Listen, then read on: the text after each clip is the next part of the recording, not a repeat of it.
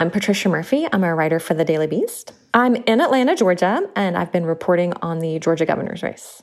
And that's a pretty good one, right? It looks like it's going to be exciting and historic either way. So it's historic because Stacey Abrams, who is the Democratic nominee, is the first woman of color to be a nominee for a statewide election like the governor's race in Georgia. The race itself is also a lot closer than many governor's races that we've seen in recent years. The Republican Party has really dominated statewide elections since 2002, and this is really the closest governor's race or statewide election that we've seen in some time. Tell me a bit more about Stacey Abrams, her background, her policies, all that. Stacey Abrams was minority leader in the Georgia State House, the highest-ranking African-American official in the state. She's a well-known quantity in the state of Georgia and has chosen in this race to diverge from past Democratic nominees for governor. Most of the times when you see somebody running statewide in Georgia, especially for the governor's office, it's sort of a battle between two centrists, and she's a very outspoken progressive. By electing a progressive in 2018, we can prevent another decade of gerrymandering, expand Medicaid, decriminalize poverty, and protect voting rights. And that's just the beginning. She's a really just no kidding progressive, I would say. And so that's different for this state as well. Tell me about the guy standing in the other corner, Brian Kemp. So Brian Kemp is a conservative Republican. He has been the Secretary of State since 2010, elected in 2010 rather. During the course of the Republican nominating process, Kemp came blazing out of the gates with a television ad that most of your listeners have probably seen. It was him polishing his rifle next to a teenage boy, and he was joking with him about dating his daughter. I'm Brian Kemp. This is Jake. 2 things if you're gonna date one of my daughters. Respect. And? A healthy appreciation for the Second Amendment, sir. And so the image of a nominee and a gun sort of set the tone for the Brian Kemp campaign. The lieutenant governor of Georgia was expected to be the nominee, and Kemp came kind of out of nowhere with the support of Donald Trump. Suddenly, in a race that is typically between two centrists, we have an extremely conservative Republican and a very progressive Democrat battling out in a state that is kind of seen as trending more purple. So it'll be a fascinating test case this year and then for 2020 as well. It sounds like these two candidates present a really clear choice for Georgia voters and that there isn't even that much overlap on their policy positions. Is there one policy that really synthesizes both of their platforms? You don't have to look far. The issue of voting rights is the issue that Kemp has been working on as Georgia's Secretary of State. Stacey Abrams has run a nonprofit to register new Georgia voters in the state for many years. This has been the issue for both of these two candidates for the last 8 to 10 years at least, and it has really become a flashpoint in the race itself. Look no further than voting rights, and you will see the DNA of each of these candidates.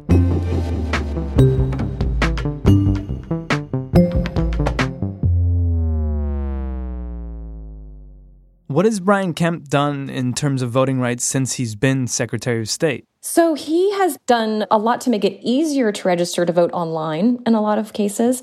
He created online voter registration, which has been very helpful to younger voters in the state and anybody with access to a computer.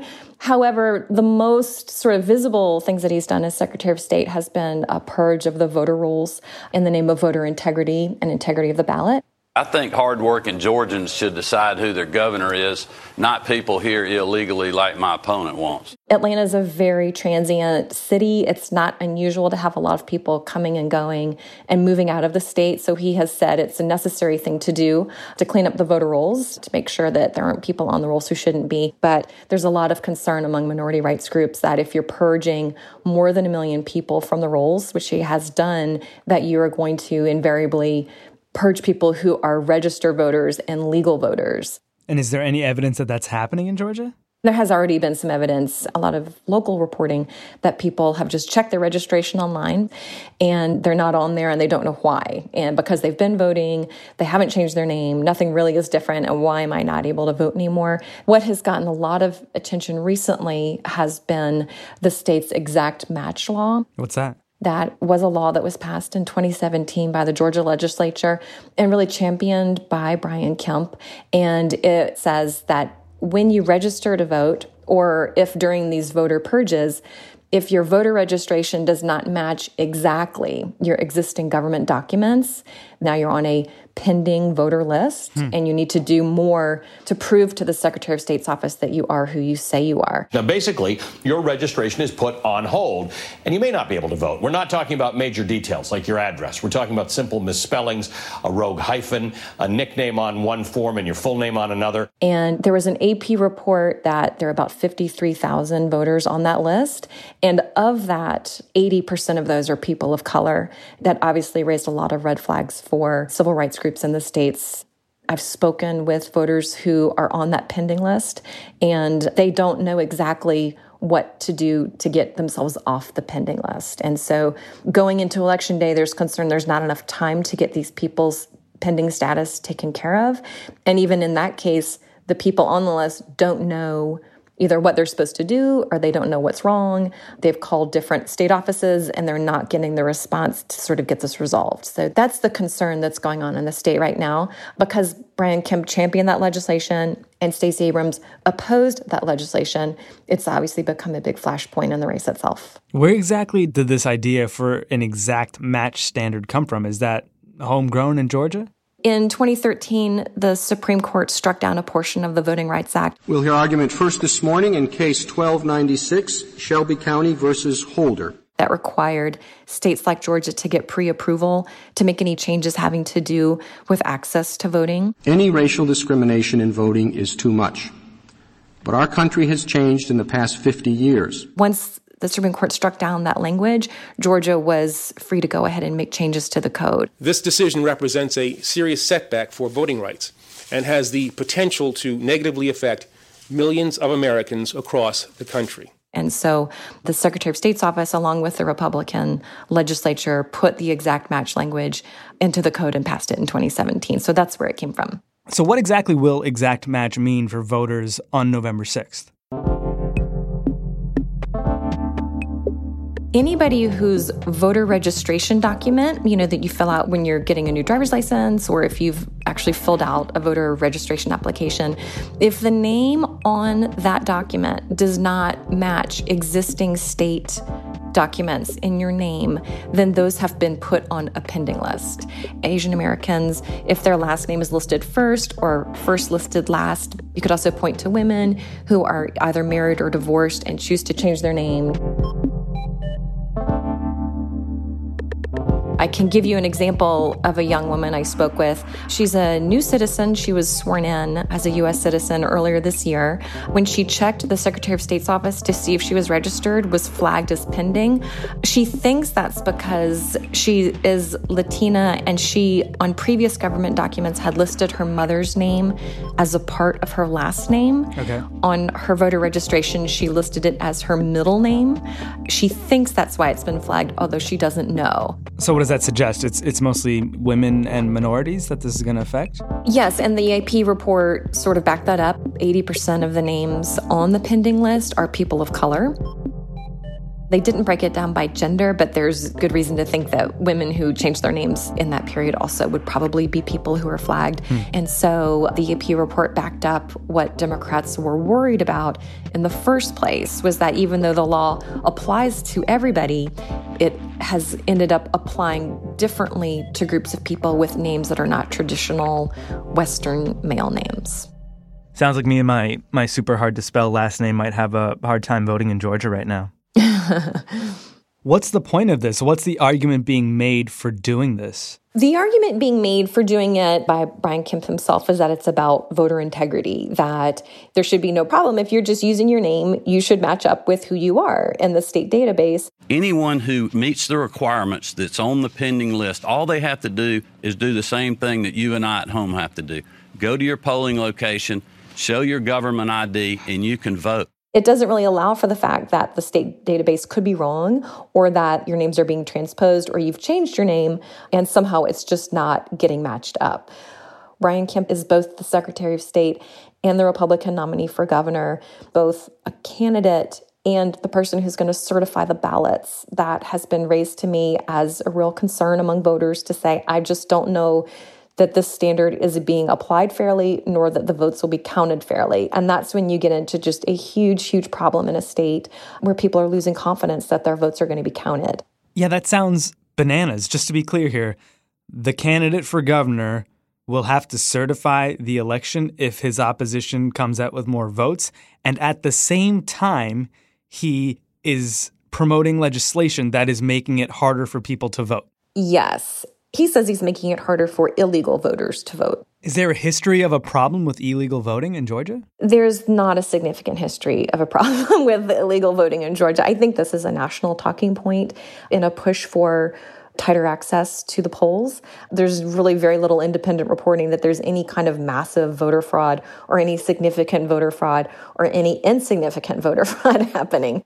How does Stacey Abrams feel about her fate as the possible governor of Georgia being in the hands of her opponent? She's called on him to resign his position. She says it frequently, almost every chance she gets, that he should have resigned. Quote, Brian Kemp needs to resign his position so that Georgia voters can have confidence that their Secretary of State competently and impartially oversee this election. There's also, I think, a very fine line that she needs to walk in not making Georgia voters feel like there's no point in voting, that their vote won't be counted anyway, so what's the point of going to the polls? And so when I have gone to report and visited with Abrams volunteers or volunteers for the Democratic Party, they're telling me that they talk to people on the phone to call and say, have you registered to vote? Are you voting early? And they've heard from voters to say, why should I vote? I don't even think my vote's going to be counted. So it's an area that can be really tricky for the Democrats, but it's kind of most important for the state itself to make sure that those votes are counted properly. It's also really important to know that Stacey Abrams and Brian Kemp have been on the opposite sides of the voting rights issue for years and years and years. He very recently has accused her of trying to register undocumented immigrants to vote. So my question is, why are you encouraging people to break the law for you in this election? Of bringing in outside agitators who he says are responsible for making accusations about the nature of the exact match law. This is not their first rodeo, and it's not the first fight they've had over this. This is a man who had someone arrested for helping her blind father cast a ballot. He raided the offices of organizations to stop them from registering voters. That type of voter suppression feeds the narrative, because voter suppression isn't only about blocking the vote. It's also about creating an atmosphere of fear, making people worry that their votes won't count. So they're really going back to where they've always been on this issue.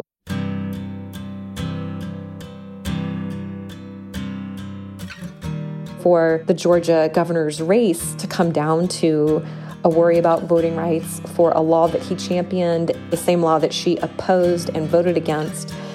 In many ways, this is where, the governor's race was always going to end up.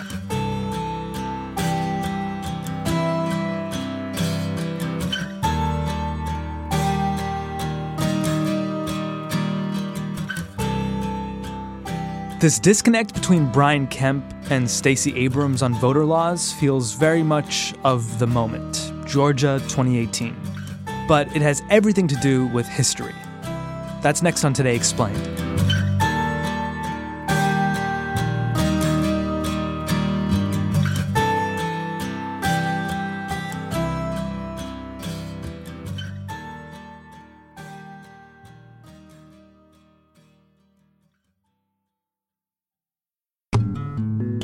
Maybe you've heard of a guy named Jad Abumrad. He's like the godfather of podcasts. He's the only guy who's ever won a MacArthur Genius Award for making podcasts. He makes Radiolab. He makes More Perfect. I named that show for him. You're welcome, Jad. And he's got a new podcast coming out. It's called Unerased. You can subscribe and hear the trailer now.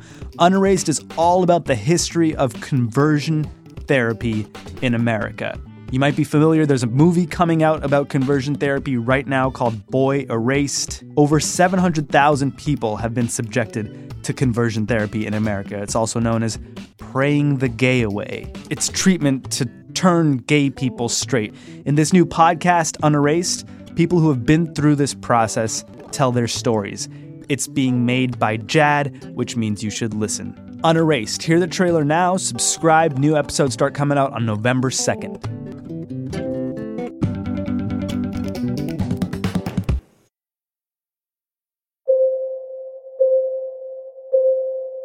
How long has this kind of voter suppression, voter purging, whatever it might be called, been going on in Georgia? It sounds like this isn't the first incident. I mean, to be very honest, and it's not a flip answer, it really is as old as the state itself and the Civil War and the Civil Rights Act and Jim Crow laws. You know, it is so deeply embedded in this state, concerns about unequal access to the polls for African Americans versus white Georgians. And it's something that was at one time very out in the open and very deliberate. And then it's newly in the headlines nationally right now, but it's a story that has never ended in Georgia. How bad were things before the Voting Rights Act? I mean, my goodness, there were poll taxes. Before the Voting Rights Act of 1965, people stood in unmovable line. Sometimes people were asked to count the number of jelly beans in a jar. Literacy tests. Lawyers, doctors, teachers, college professors flunked the so-called literacy test. Voter intimidation at the polls, either overt or more subversive. Many people were jailed, beaten, and some was even killed for trying to register and vote. Georgia also used to count counties instead of people in statewide elections. It was called the county unit system. It was largely seen as a way for rural, more white counties to count more in statewide elections. And that changed in 1962 as civil rights leaders raised many objections to it because it really was seen as being a deliberate way to have less influence from Georgia's more populous, more diverse counties in the Atlanta metro area in particular.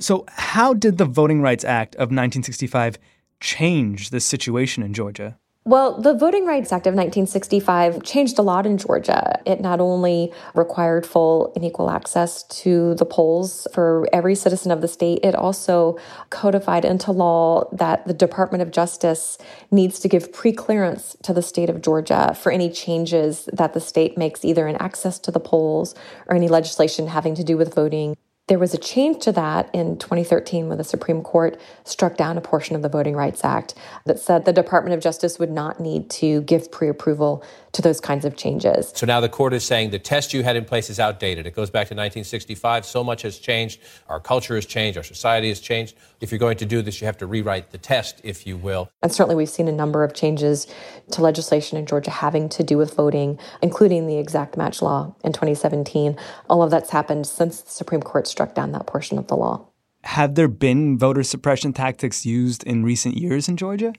Outright voter suppression is not something that we hear about in modern times in Georgia. However, as the election in Georgia draws closer, as early voting has started, we've heard just smaller examples of groups not having equal access to the polls. There was a group of African American voters on their way to the polls in North Georgia from a senior center. We've got a rally inside. People are singing and chanting. You're on your way to the polls. We're on our way to the polls. Mm-hmm. And just as we get ready to pull off, the bus gets stopped. The director of the center came out and flagged the bus down. That's when we were told that someone had passed by, saw the seniors getting on the bus, called the county commissioner's office. The county administrator had called the director and said, those folks need to get off the bus now. The bus was stopped. News Channel 6 spoke with Jefferson County Administrator Adam Brad about why seniors were told after getting on the bus that they had to get off before going to vote. That's a political event. We're during early voting in a very contentious election. That's a political event, and we don't allow that. You just don't like to see a large group of any minority on a bus stopped from voting. It just is something that in a state with our history for African Americans just brings it back. We did get a letter from the Secretary of State's office, and they did say that it's under investigation. How do people in Georgia feel about these laws right now? I mean, you've got Brian Kemp, who's the guy behind them, and you've got Stacey Abrams, who's fighting them. Where do the people stand on this? Well, I think as with a lot of things across the country, how you see this issue has a lot to do with your partisan affiliation and probably your life experience, to be fair. If somebody has been living in Georgia their whole life. They're white. It's never been a problem to vote. It's not something that really raises a red flag for them. For African Americans, some people that I interviewed for a recent story talked about being the first or only Black kid in their high school the year that Georgia schools were integrated. Their chemistry teacher, who was white, didn't give them the homework assignments, so they failed chemistry. This is very real, personal, recent history for a number of African Americans. And so to believe that they could be on a list because their name is unusual, or to see groups, Latinos or Asian Americans or African Americans, affected differently by a law that the Secretary of State is pushing, it just, I think, increases their anxiety about the vote, and also in some cases makes them less likely to vote, which in itself is sort of an indirect form of voter suppression. But I think it has a lot to do with your life experience as to whether you're really personally worried about it. So who do you think is going to win? I have no idea. Nobody knows. It's not been seen as viable for a Democrat to be elected governor in Georgia at least since 2002. So the fact that it's even close is a real testament to the changing nature of the state and the changing nature of the state's politics, testament to the voter turnout operation that Stacey Abrams has been building for the last decade, and kind of a testament to the changing politics in the state. The fact that she could be elected governor, I don't think it's a situation that maybe even she herself would have believed possible 4 years ago. Even if she didn't win, it's a major change in the state that she could win. And that in itself is going to be notable no matter what happens on Election Day.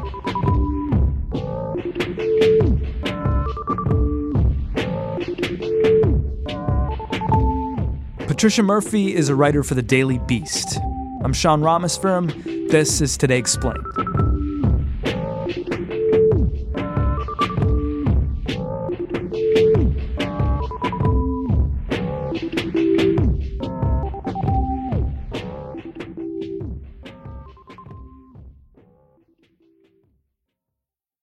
Caitlin Tiffany and Ashley Carmen, it's been a week. We've been talking about your Verge podcast, Why'd You Push That Button?, about all the conflicts that technology presents every day.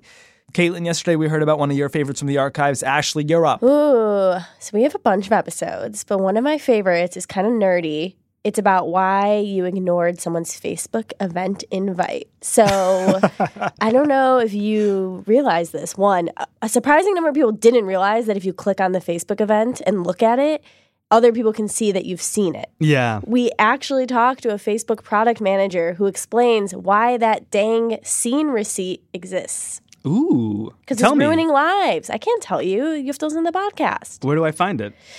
Oh, all the places you normally find a podcast. Apple Podcasts, Spotify, Pocket Casts, Stitcher. Google it. Cool. Google it. Why'd you push that button? Thanks, Caitlin. Thanks, Ashley. Bye. Bye-bye.